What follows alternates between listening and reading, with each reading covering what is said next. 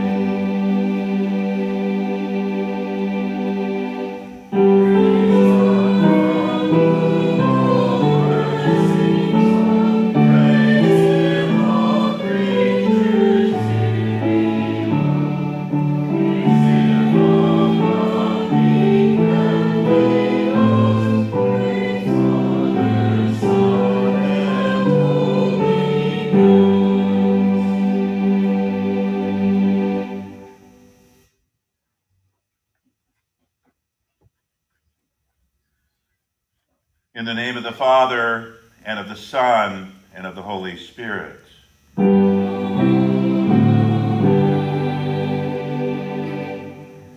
Beloved in the Lord, let us draw near with a true heart and confess our sins unto God our Father, beseeching him in the name of our Lord Jesus Christ to grant us forgiveness.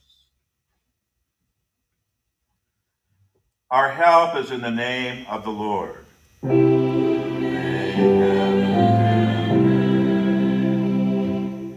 I said, I will confess my transgressions unto the Lord.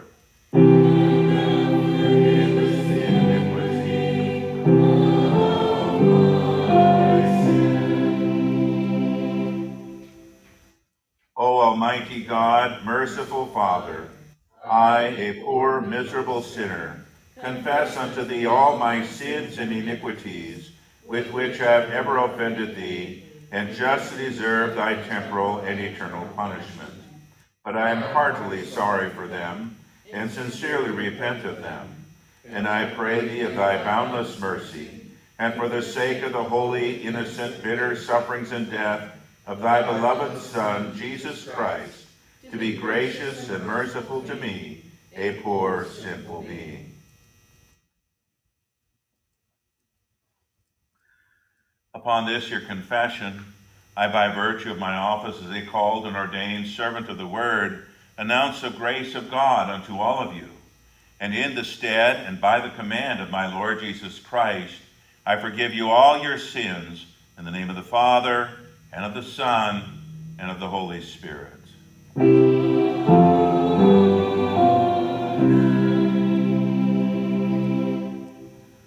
Our psalm for today is on the inside cover of your bulletin.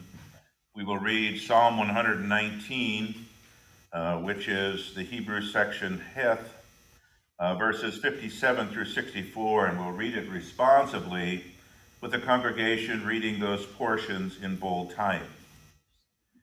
You are my portion, O Lord. I have said that I would keep your words. I seek your favor with my whole heart. Be merciful to me according to your word. I consider my ways. And I turn my feet to your testimonies. I made haste. And I did not delay to keep your commandments. The bands of the wicked have trapped me. But I have not forgotten your law. At midnight I will rise to give thanks to you. Because of your righteous judgments. I am a companion of all who fear you. And of those who keep your precepts. The earth, O Lord, is full of your mercy. Teach me your statutes.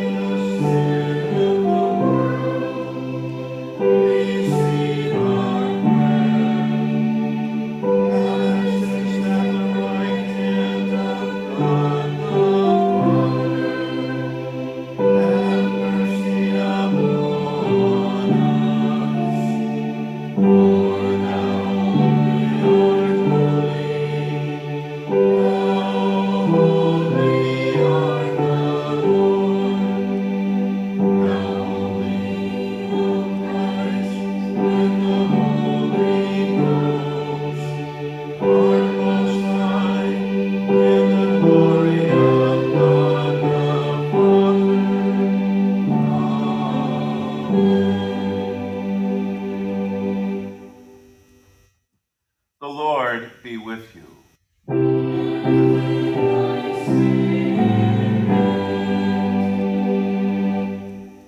Let us pray.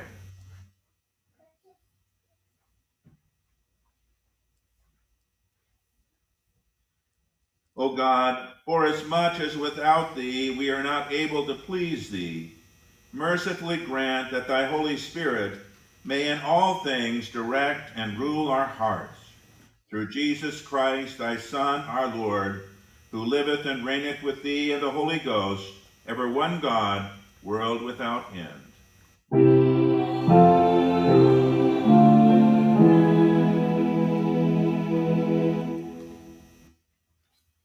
You may be seated.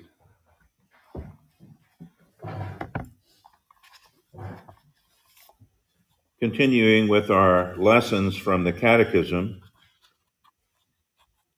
we look again at the questions related to the office of the keys. Question 317, which is on the inside cover of your bulletin. But how is it with confession before the confessor? No one should be forced or compelled to private confession, but in it a Christian obtains the comfort that to him especially absolution is pronounced, and on such occasion he may ask remission of such particular sins as may above others weigh upon his heart and burden his conscience.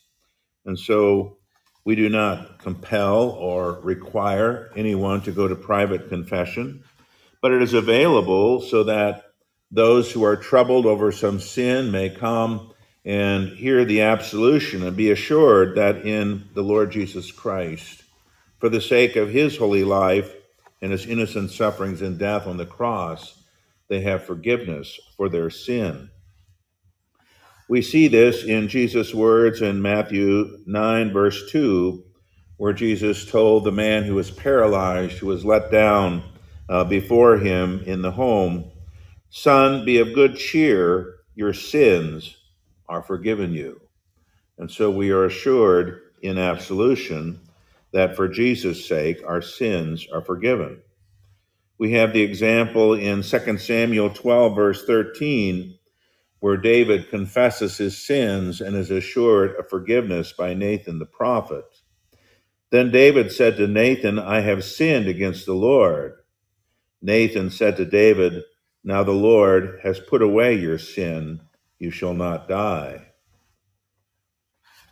In Matthew chapter 3, verses 5 and 6, we read concerning the ministry of John the Baptist that Jerusalem and all Judea and all the region round about the Jordan went out to him and were baptized by him in the Jordan, confessing their sins. And so as they acknowledged their sins, they were baptized and assured that for the sake of the coming one, the Messiah who was to come, that they had forgiveness for their sins.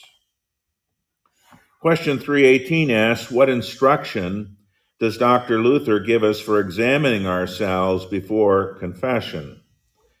Here consider your station according to the Ten Commandments.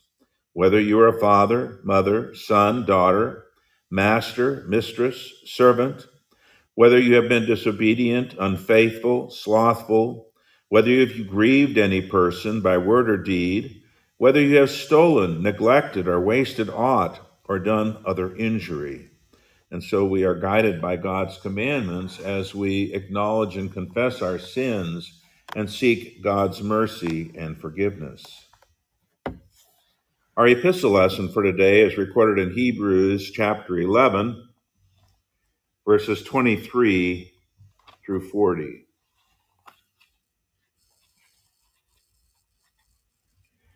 By faith, Moses, when he was born, was hidden by his parents for 3 months because they saw he was a beautiful child and they were not afraid of the king's command.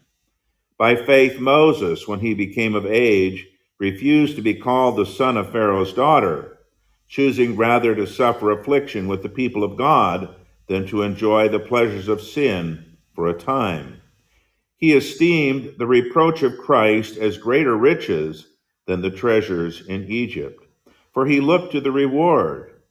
By faith he forsook Egypt, not fearing the wrath of the king.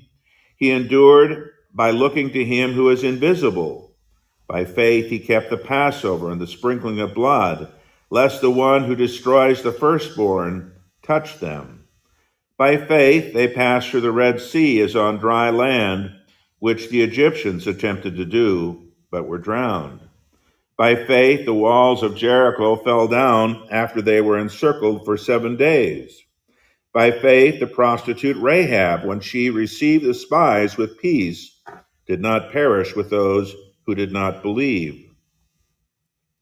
And what more shall I say, for time would fail me to tell of Gideon, Barak, Samson, Jephthah, of David and Samuel, and the prophets who through faith subdued kingdoms, administered justice, obtained promises, stopped the mouths of lions, quenched the violence of fire, escaped the edge of the sword, out of weakness were made strong, became valiant in fighting, and turned the armies of foreign enemies to flight.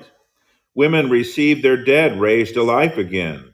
Others were tortured and did not accept deliverance so that they might obtain a better resurrection. Still others had trials of mocking and scourging and even chains and imprisonment. They were stoned, they were sawn in two, were tempted, were slain with the sword. They wandered around in sheepskins and goatskins while destitute, afflicted, and tormented. The world was not worthy of them.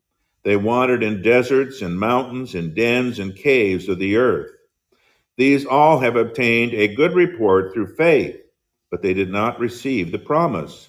For God provided something better for us, so that with us they would be made perfect. Here ends our reading of the epistle. The gospel appointed for today is recorded in Matthew chapter 22, verses 34 through 46.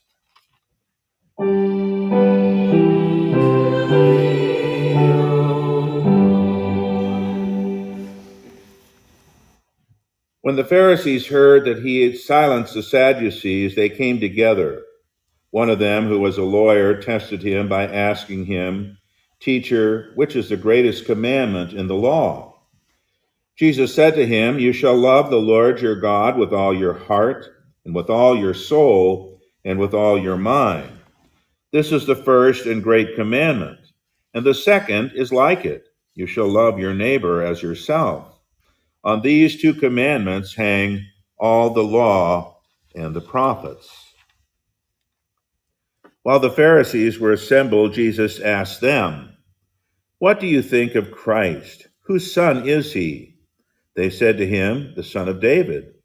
He said to them, "How then does David in the Spirit call him Lord, saying, 'The Lord said to my Lord, sit at my right hand until I make your enemies your footstool'? If David then calls him Lord, how is he his son?" No one was able to answer him a word, nor from that day on did anyone dare to ask him any more questions. Here ends our reading of the Holy Gospel.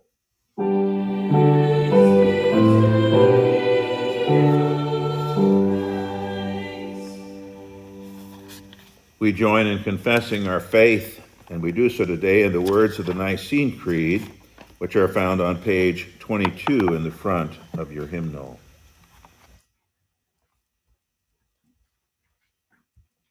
I believe in one God, the Father Almighty, maker of heaven and earth, and of all things visible and invisible, and in one Lord Jesus Christ, the only begotten Son of God, begotten of his Father before all worlds, God of God, light of light, very God of very God, begotten, not made, being of one substance with the Father, by whom all things were made, who for us men and for our salvation came down from heaven, and was incarnate by the Holy Ghost of the Virgin Mary, and was made man, and was crucified also for us under Pontius Pilate.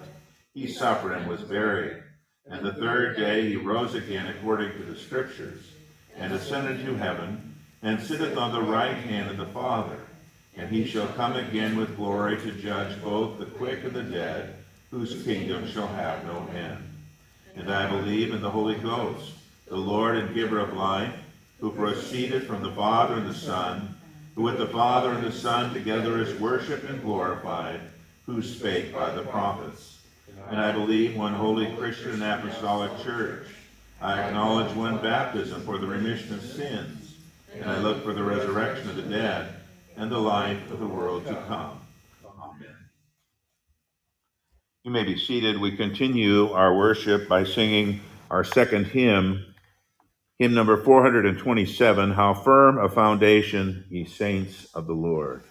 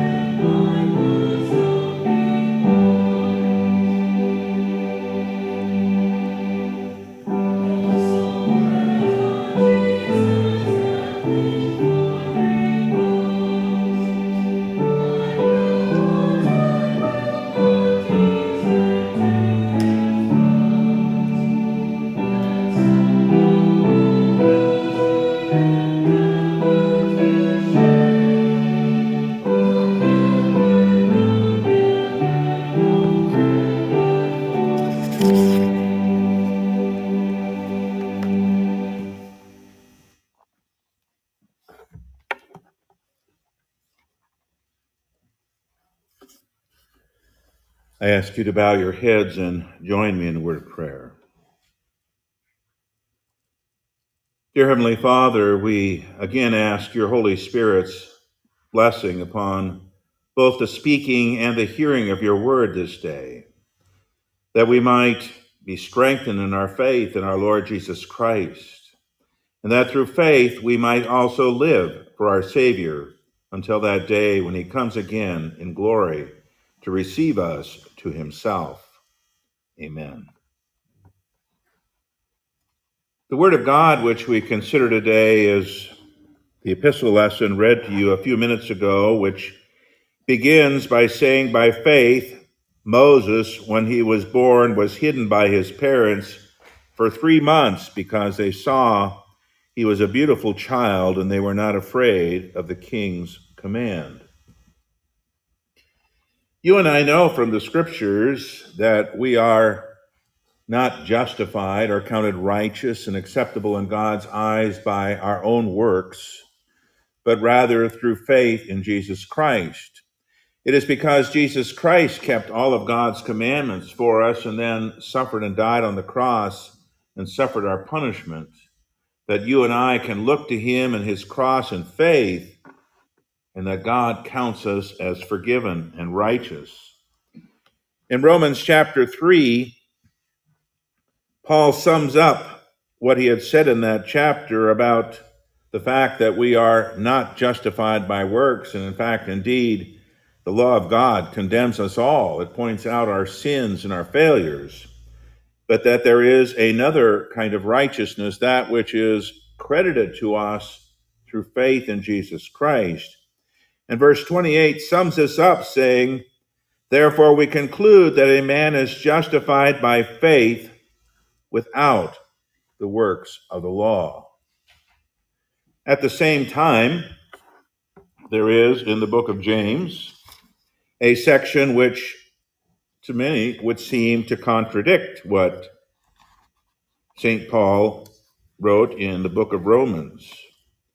In James chapter 2, beginning at verse 14, he says, what does it profit, my brothers, if a man says he has faith but has no works?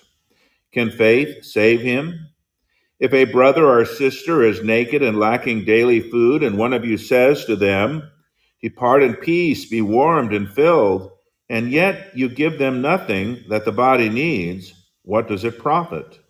So faith by itself, if it has no works, is dead. But a man may say, you have faith and I have works. Show me your faith without your works, and I will show you my faith by my works. You believe that there is one God, you do well. The demons also believe and tremble. But do you want to be shown, O foolish man, that faith without works is dead? And he goes on to point out how Abraham, as a result of his faith, did works which were pleasing and acceptable to God by God's grace and mercy. And so we see in the scriptures that we are justified, we're counted righteous, we receive forgiveness of our sins through faith alone in Jesus Christ.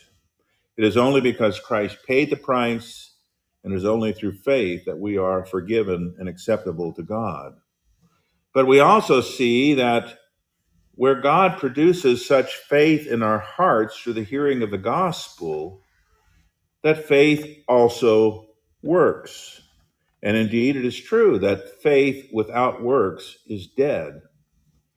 There was, following the Lutheran Reformation, somewhat of a controversy in the church when some began to preach and point out that it's not enough to just know the doctrine.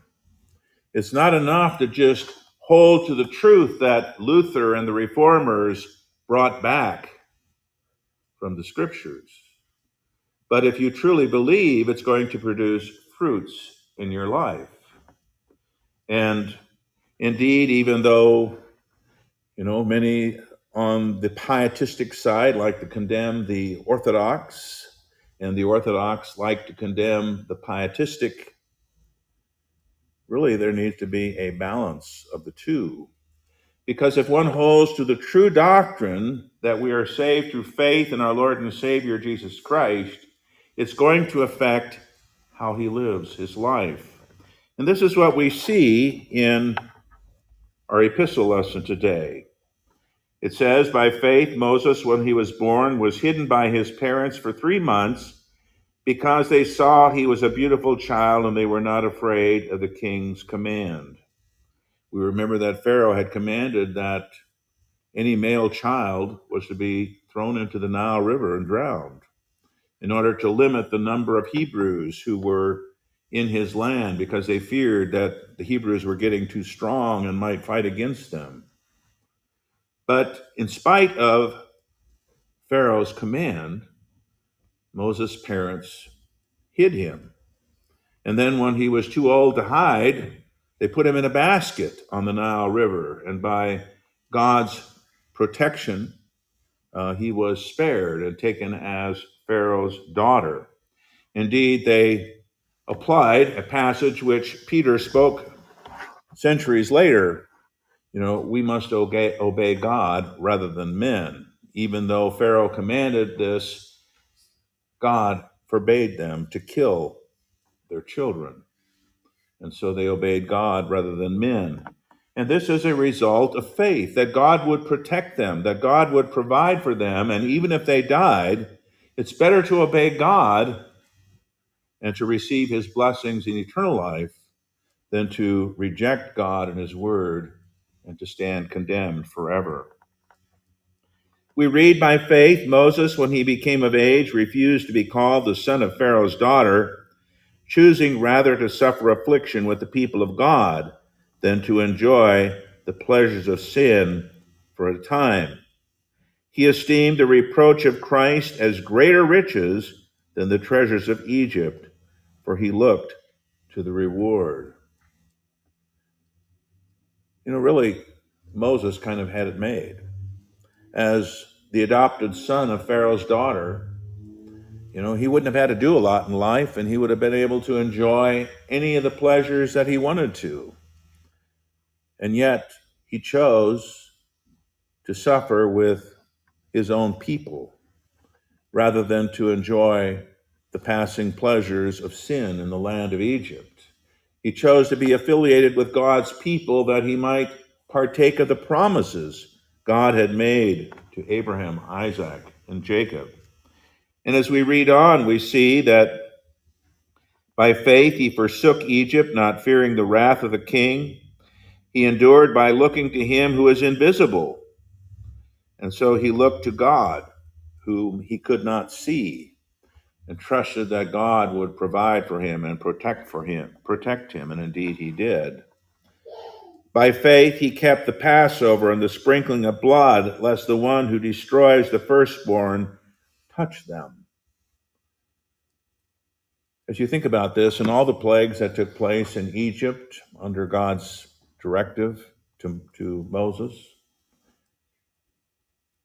how would killing a lamb and putting its blood on the doorpost and the lintel of the doorways of their homes protect them from the angel of death which was coming upon the land of Egypt?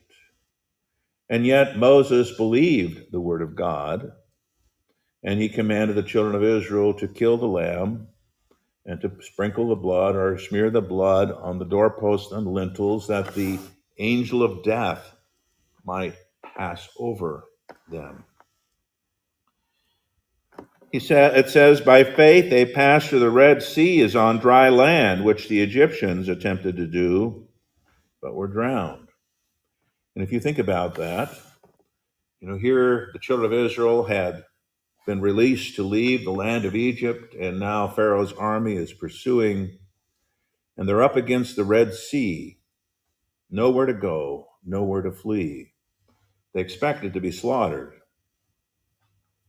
And Moses is told to lift his rod out over the Red Sea, and God parts the Red Sea so that the water stands up as walls of water on both sides.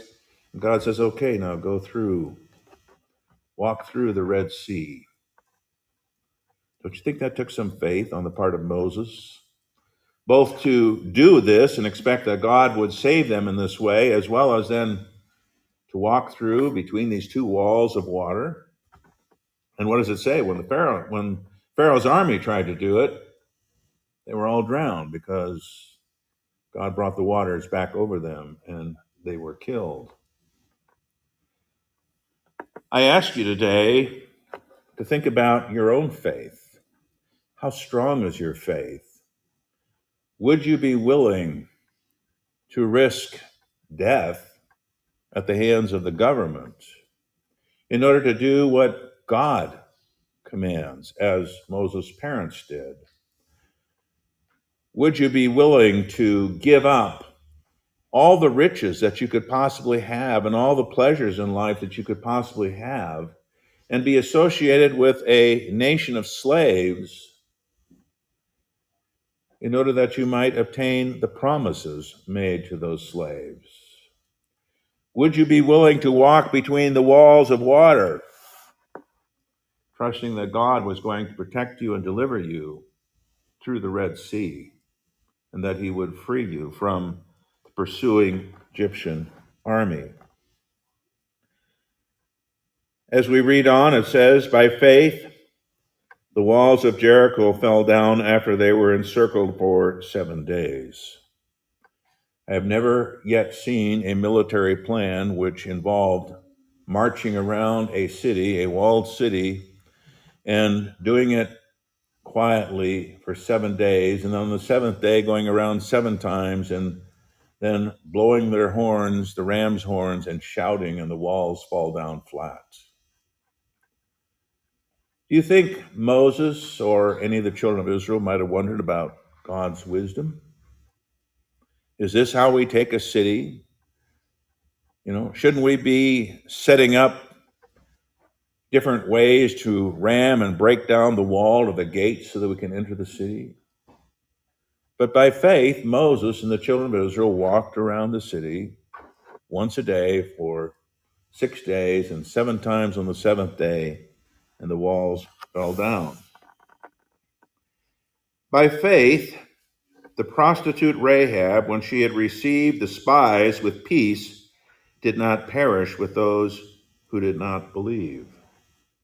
And so you have Rahab, when the spies came, she hides them. She protects them and tells them to flee to the mountains and wait until the pursuers are come back, and then go back and return, because she believed in the God of Israel. She had come to hear enough to know that he was the true God and to trust in him. And so by faith, she and her family were saved. And not only were they spared in the destruction of Jericho, when you read the history, you find that Rahab was the mother of Boaz, who was the mother of, maybe I have that wrong. Anyway, Rahab was a grandmother or great-grandmother to King David.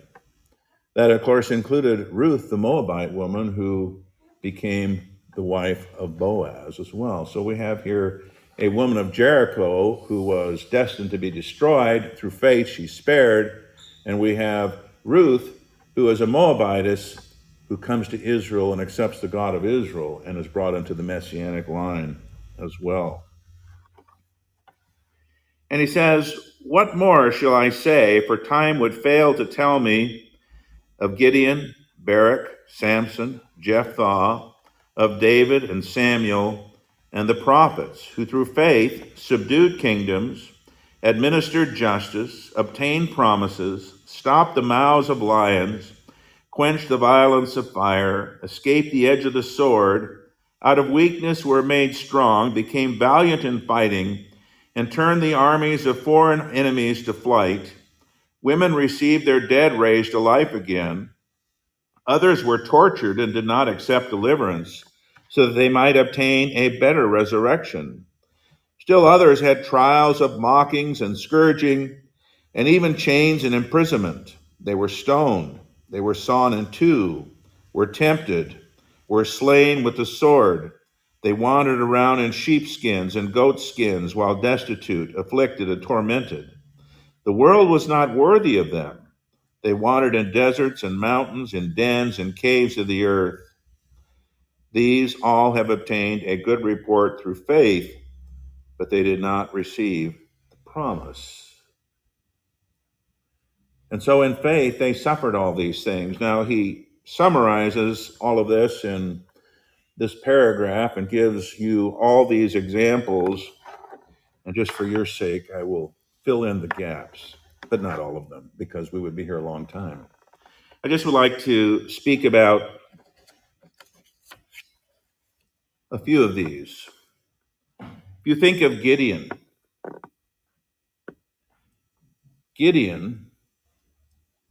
who had armies to fight off their enemies who were, it describes that they were camped in land, they're like grasshoppers. There were so many of them. And he had his army, and God said, no, it's too many. And so all who were afraid were sent home. God said, still too many. And so he has them take a drink, go down to a stream and drink, and he watches how they drink. And those who put down their weapons were one group, and those who held their weapons but lapped with one hand and their, to their mouth were the other group. And so he's left with 300 against this huge army. And God says, if you're afraid, go down into the camp and listen to him. So he walks into the camp, and they hear them talking about, how God is going to destroy them and through the hand of Gideon. And so he goes back and with his 300 men divides them, and this is the time when they had the torches inside the pitcher and a trumpet, a ram's horn, and of course, probably their sword on their side. And when Gideon gives the signal, they break the pitchers and blow the ram's horn, and their enemies see that they're surrounded, and they begin to fight against each other and kill each other and go away in confusion. And so God, through Gideon, destroyed a huge enemy army. Again, the glory goes to God. But Gideon certainly acted in faith, because who would go against an entire army like this with 300 men? We think of David in 1 Samuel 17, when he was yet a youth, a shepherd boy, and there is the Philistine army taunting the Israelites with a certain giant among them who is somewhere around 10 feet tall, and the shaft of his spear is described like a weaver's beam, and he comes out for 40 days. He comes out, and you send somebody to fight with me. If he can beat me, we'll be your servants. If I beat him, you'll be our servants. And everybody runs away until David comes. And Saul tries to give him his armor when Saul finally agrees to send him, and David says, I can't wear these, I can't try them. And David goes with his shepherd's tools, his sling, and he has a bag, and he picks up 5 smooth stones, and he goes in the name of the Lord in faith. Who would do this? Who in their right mind would do this? If we put this in modern terms, it's like, going against somebody with an AR-15 with a pocket 380. What are your chances? Not too good. Well, David goes against Goliath in faith, and God grants Israel deliverance and gives David the victory. We might think also of 3 Israelite men who were renamed by the king of Babylon, Shadrach, Meshach, and Abednego. King Nebuchadnezzar builds this golden image and is convinced that, everybody should worship and honor him. And he commands that whenever the sound of music plays, everybody is to bow down to this golden image. And they would not. And when confronted about this, they said, "Oh, king, we're not going to bow down to your image because God will protect us in this fiery furnace." That he had said anybody who did not bow down would be thrown into this fiery furnace. But even if he doesn't, we're not going to bow down. They were willing to die and look forward to the resurrection for being faithful to the true God, rather than bow down to an image and compromise their faith. And of course, we know how that story ended, that They're cast into the fiery furnace. It's heated up so hot that even the men who threw them in died from the heat. And then the king sees 4 men walking around, and one is like the Son of God. And so through faith, they acted and refused to compromise their faith. One more example, and that's Daniel. This is when the Medes and the Persians had conquered Babylon. And Daniel was highly regarded by the king of Persia, and it made some of the others kind of jealous. And so they tried to find some way to bring him down, to get rid of Daniel, because they didn't like having Daniel rule under the king of Persia. And so they found out, they said the only way we can fault him is if we somehow deal with it in relationship to his views toward God, his worship of God. And so they convinced the king to sign a decree that anybody who prayed to any other god or person beside the king for so many days would be cast into a den of lions. Daniel hears the decree, and he does as he had always done. Each day, 3 times a day, he went into his room and opened the windows and prayed toward Jerusalem, praying to the God of Israel. And of course, we know how that ended up. That, he's accused by those who hated him. And the Medes and the Persians were so wise that when a king made a law, it could not be changed. They were unchangeable laws, and so the king had no choice. Even though he didn't want to, he had to cast Daniel into the den of lions, and God shut the lions' mouths. The next day, when Daniel was okay, God protected him with his angel. Those who accused him were cast into the den of lions, and we read that they didn't even make it to the bottom of the den before they were torn to pieces by the lions. And so Daniel, in faith, acted. And so I ask you, well, what about you? What kind of faith do you have? Is it just a faith that acknowledges certain facts, like, that God is the true God, or that God is the triune God? Or is it a faith which trusts in Jesus Christ and believes that in Jesus Christ you have forgiveness and everlasting life? Is it a faith that moves you to live for Jesus Christ? Now, I might ask, well, what if persecution came? What if you were told you could no longer worship, or you could no longer have your Bible, you could no longer study the scriptures? What would you do? And I think all of us would say, well, we would continue to do that. But if I ask you, well, what about some of the things that are going on even now? What about speaking to other people about Jesus Christ when it's highly discouraged? And maybe even more so where the rubber meets the road for us. We come here and we confess that we believe that in Jesus we have forgiveness of sins. We can't see forgiveness. Do you believe that God the Father really has forgiven you all your sins because of Jesus' atoning sacrifice on the cross? Do you leave here in joy that my sins are forgiven? God accepts me as his own dear child. And what about when we face death? We're all getting older and closer to that day. Maybe not these 2 young ones up here, the one in the back there, but we're all getting closer to that day. Can we die in the confidence that, as Jesus said, he will raise us up again on the last day and give to all of us who believe everlasting life? Faith is not just a profession of the truth, but it is a reliance upon the truth. It is believing that Jesus did indeed pay for your sins, and that because Jesus did so, when you look to him and his cross in faith, your sins are forgiven. God does accept you as his own dear child. He doesn't hold your sins against you. And when you die,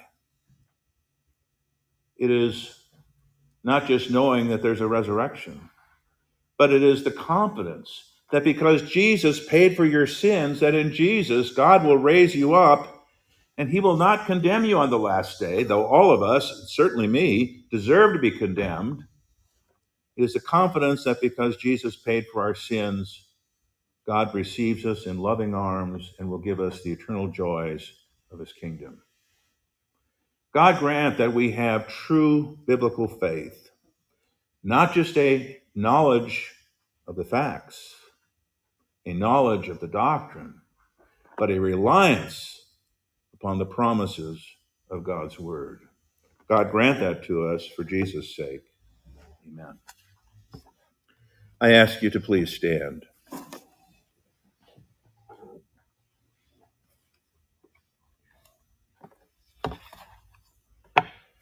The peace of God, which passes all understanding, keep your hearts and minds through Christ Jesus.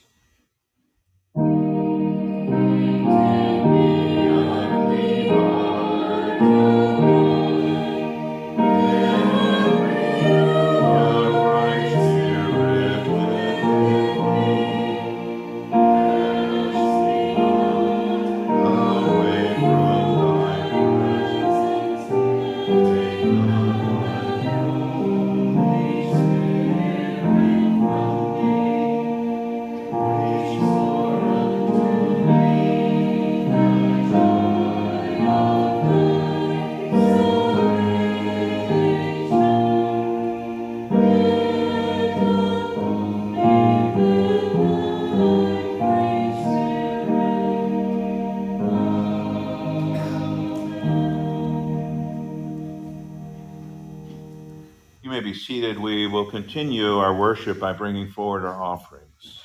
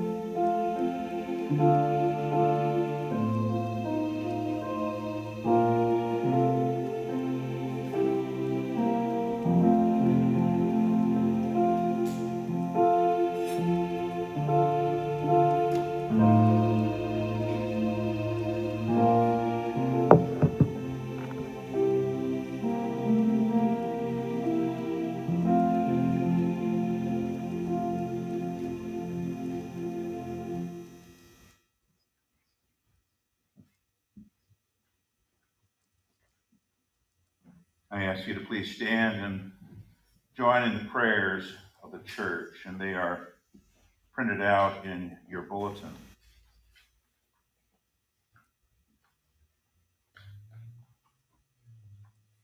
Almighty and most merciful God, the Father of our Lord Jesus Christ, we give you thanks for all your goodness and tender mercies, especially for the gift of your dear Son, and for the revelation of your will and your grace.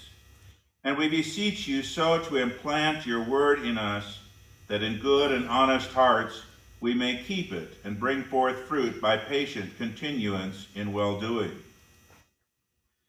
Most heartily we beseech you so to rule and govern your church universal with all its pastors and ministers, that it may be preserved in the pure doctrine of your saving word, whereby faith towards you may be strengthened and charity increased in us toward all mankind.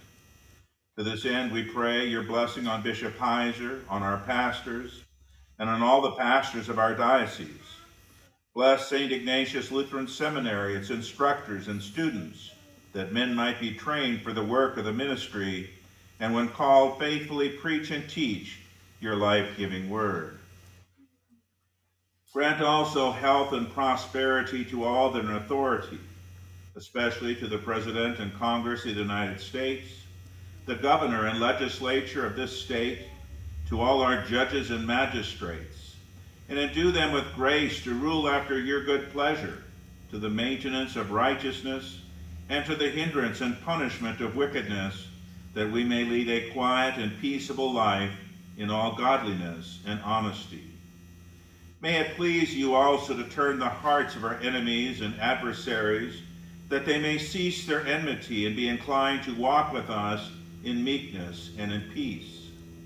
All who are in trouble, want, sickness, anguish of labor, peril of death, or any other adversity, especially those who are in suffering for your name and for your truth's sake, comfort, O God, with your Holy Spirit, that they may receive and acknowledge their afflictions as the manifestation of your fatherly will. We pray for the people of Ukraine and the people of Russia, for all suffering from the horrors of war and the oppression of ungodly rulers. We ask you to protect and keep all those who trust in you, to mercifully grant repentance and life to those who do not know you and believe your word, and to judge those who refuse to repent but persist in unbelief and wickedness. We ask that you establish peace in the world and prevent an escalation of war and bloodshed. And although we have deserved your righteous wrath and manifold punishments, yet we entreat you, most merciful Father, remember not the sins of our youth, nor our many transgressions, but out of your unspeakable goodness, grace, and mercy, defend us from all harm and danger of body and soul. Preserve us from false and pernicious doctrine, from war and bloodshed, from plague and pestilence, from all calamity by fire and water, from hail and tempest, from failure of harvest and from famine, from anguish of heart and despair of your mercy, and from an evil death. And in every time of trouble, show yourself a very present help, the Savior of all men, and especially of those who believe. Cause also the needful fruits of the earth to prosper, that we may enjoy them in due season. Give success to the Christian training of the young, to all lawful occupations on land and sea, and to all pure arts and useful knowledge, and crown them with your blessing. These and whatever other things you would have us ask of you, O God, grant them to us for the sake of the bitter sufferings and death of Jesus Christ, your only begotten Son and our Lord and Savior, who lives and reigns with you in the Holy Spirit, ever one God, world without end. Amen.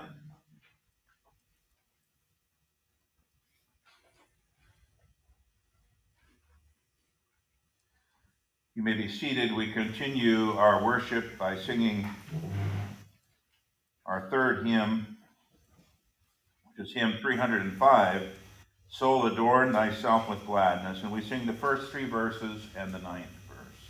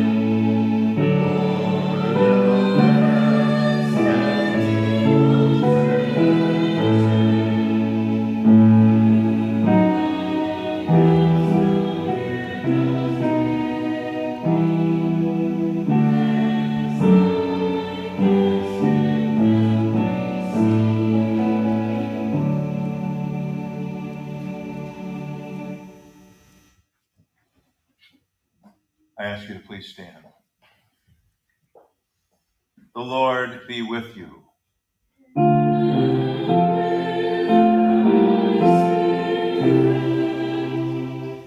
Lift up your hearts.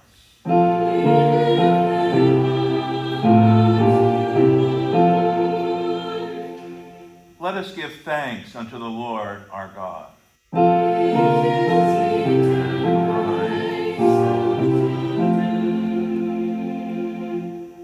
It is truly meet, right, and salutary that we should at all times and in all places give thanks unto thee, O Lord, Holy Father, Almighty, everlasting God. Therefore, with angels and archangels, and with all the company of heaven, we laud and magnify thy glorious name, evermore praising thee and saying,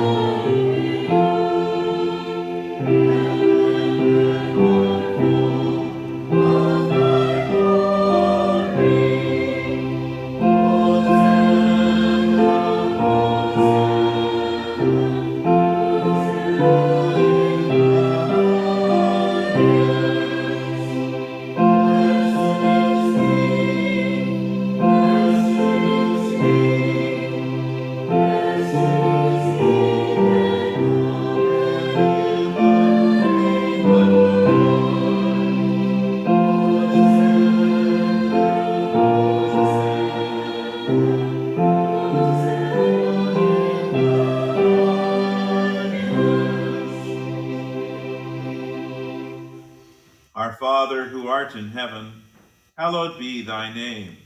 Thy kingdom come, thy will be done on earth as it is in heaven. Give us this day our daily bread, and forgive us our trespasses, as we forgive those who trespass against us. And lead us not into temptation, but deliver us from evil.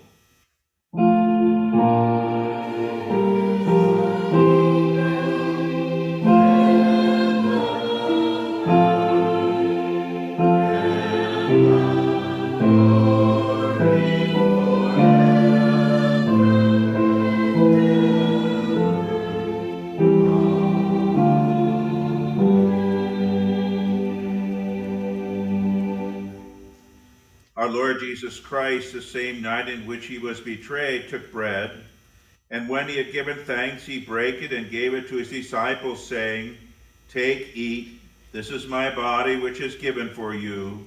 This do in remembrance of me. After the same manner also he took the cup when he had supped. And when he had given thanks, he gave it to them, saying, Drink ye all of it. This cup is the New Testament in my blood, which is shed for you for the remission of sins.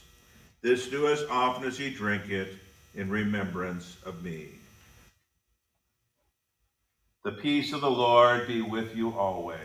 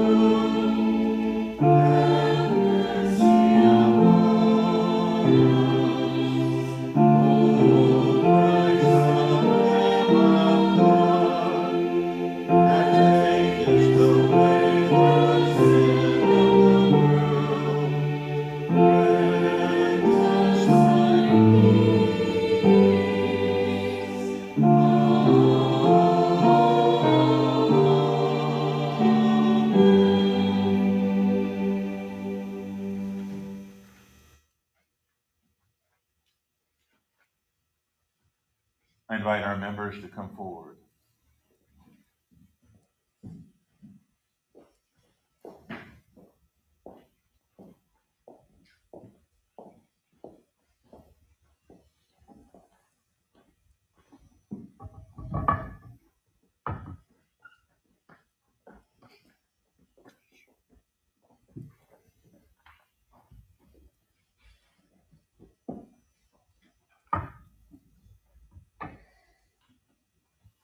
Take and eat. This is the true body of our Lord and Savior Jesus Christ, given unto death for all your sins. The Lord bless you and keep you in his baptismal grace. Take and eat. This is the true body of our Lord and Savior Jesus Christ, given unto death for all your sins. Take and eat. This is the true body of our Lord and Savior Jesus Christ, given unto death for all your sins.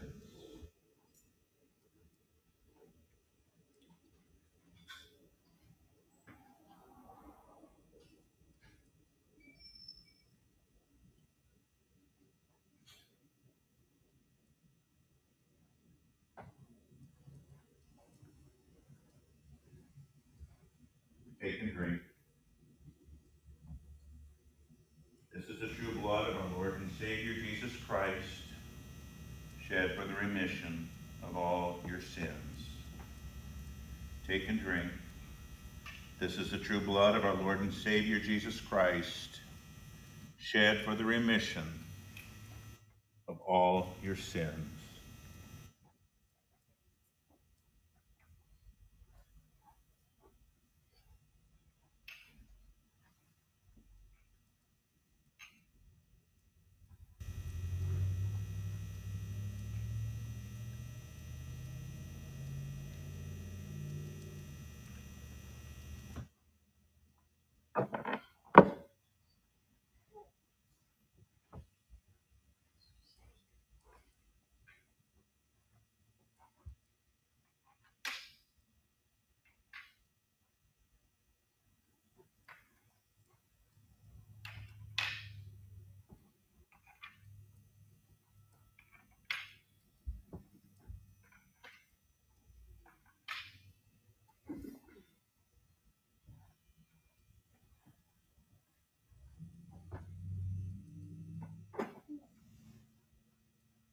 I ask you to please stand. Now may this holy body and precious blood of our Lord and Savior Jesus Christ strengthen and preserve you in the true faith unto life everlasting. Depart in peace, be of good cheer. Your sins are forgiven you for Jesus' sake.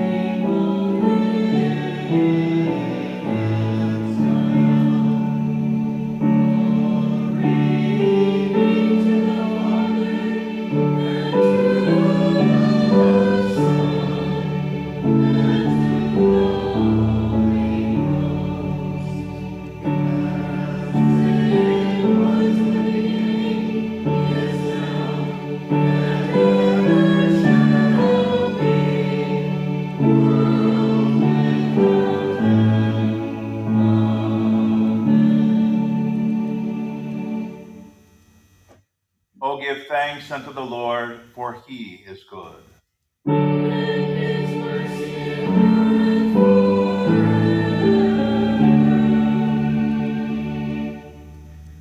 We give thanks to thee, Almighty God, that thou hast refreshed us through this salutary gift.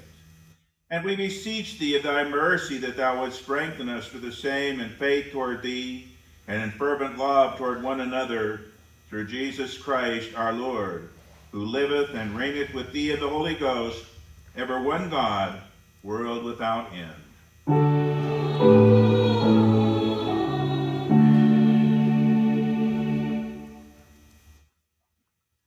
The Lord be with you.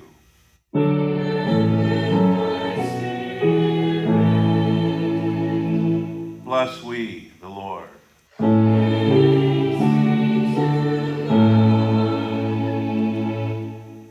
Receive now the benediction of the Lord. The Lord bless thee and keep thee. The Lord make his face shine upon thee and be gracious unto thee.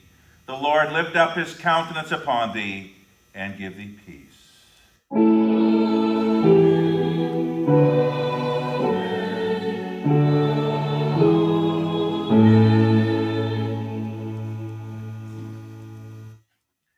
You may be seated. We close by singing hymn number 247, God the Father be our stay. Maybe you should stand, because otherwise I'll have you standing right away.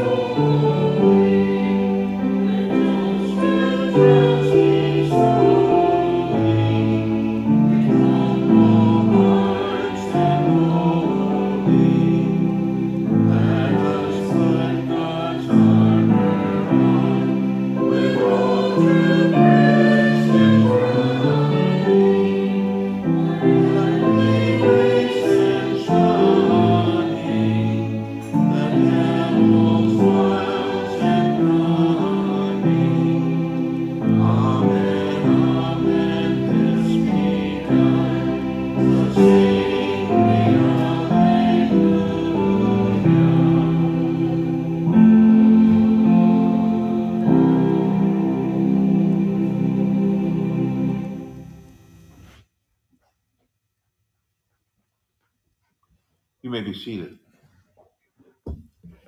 I realized that I left off the last verse of our text for a sermon, so I need to cover that. The last verse simply points out that they all died in faith, having not received the promises, in order that we might receive them all together at the last day. And I just wanted to remind you of the fact that, all these people look forward to the return of Christ and his eternal kingdom, but they died in faith, not having received the promises, as we also may. But when the last believers are brought into God's kingdom and Christ returns, we will all see the fulfillment of those promises and receive the blessings together. Again, a welcome to all of you in the name of our Lord Jesus Christ. The announcements, midweek online Bible study is Wednesday at 7 via Jitsi Meet. We are in most of the way through Matthew chapter 24, if I recall right. Then our November congregational meeting and potluck will be on Sunday, November 6th. And I wanted to draw your attention to the last one there. Oktoberfest in Nail. I didn't know there was a place called Nail, Arkansas, but apparently there's a place called Nail, Arkansas. And on November 5th, Pastor Eric Stefanski's congregations are meeting there for, I believe if you want to come and do a hike to some waterfalls, that's at 10 o'clock. Then at 11 o'clock, they have other things going on, and there'll be a devotion and things there, but it would be an opportunity to get together with other believers if you wish to go. And if you would like to go, there's more information on the bulletin board in the back, and you can also, if you let me know, I will let Pastor Stefanski know so they can make sure people know of how many are coming. And Janet, I do not know exactly. I know it's down toward Conway somewhere, I think. Has anyone been there? The directions of Berryville and Highway 21 out of Berryville, and so It is a considerable distance. It is a drive. It might be a pretty drive this time of year, depending where the trees are at.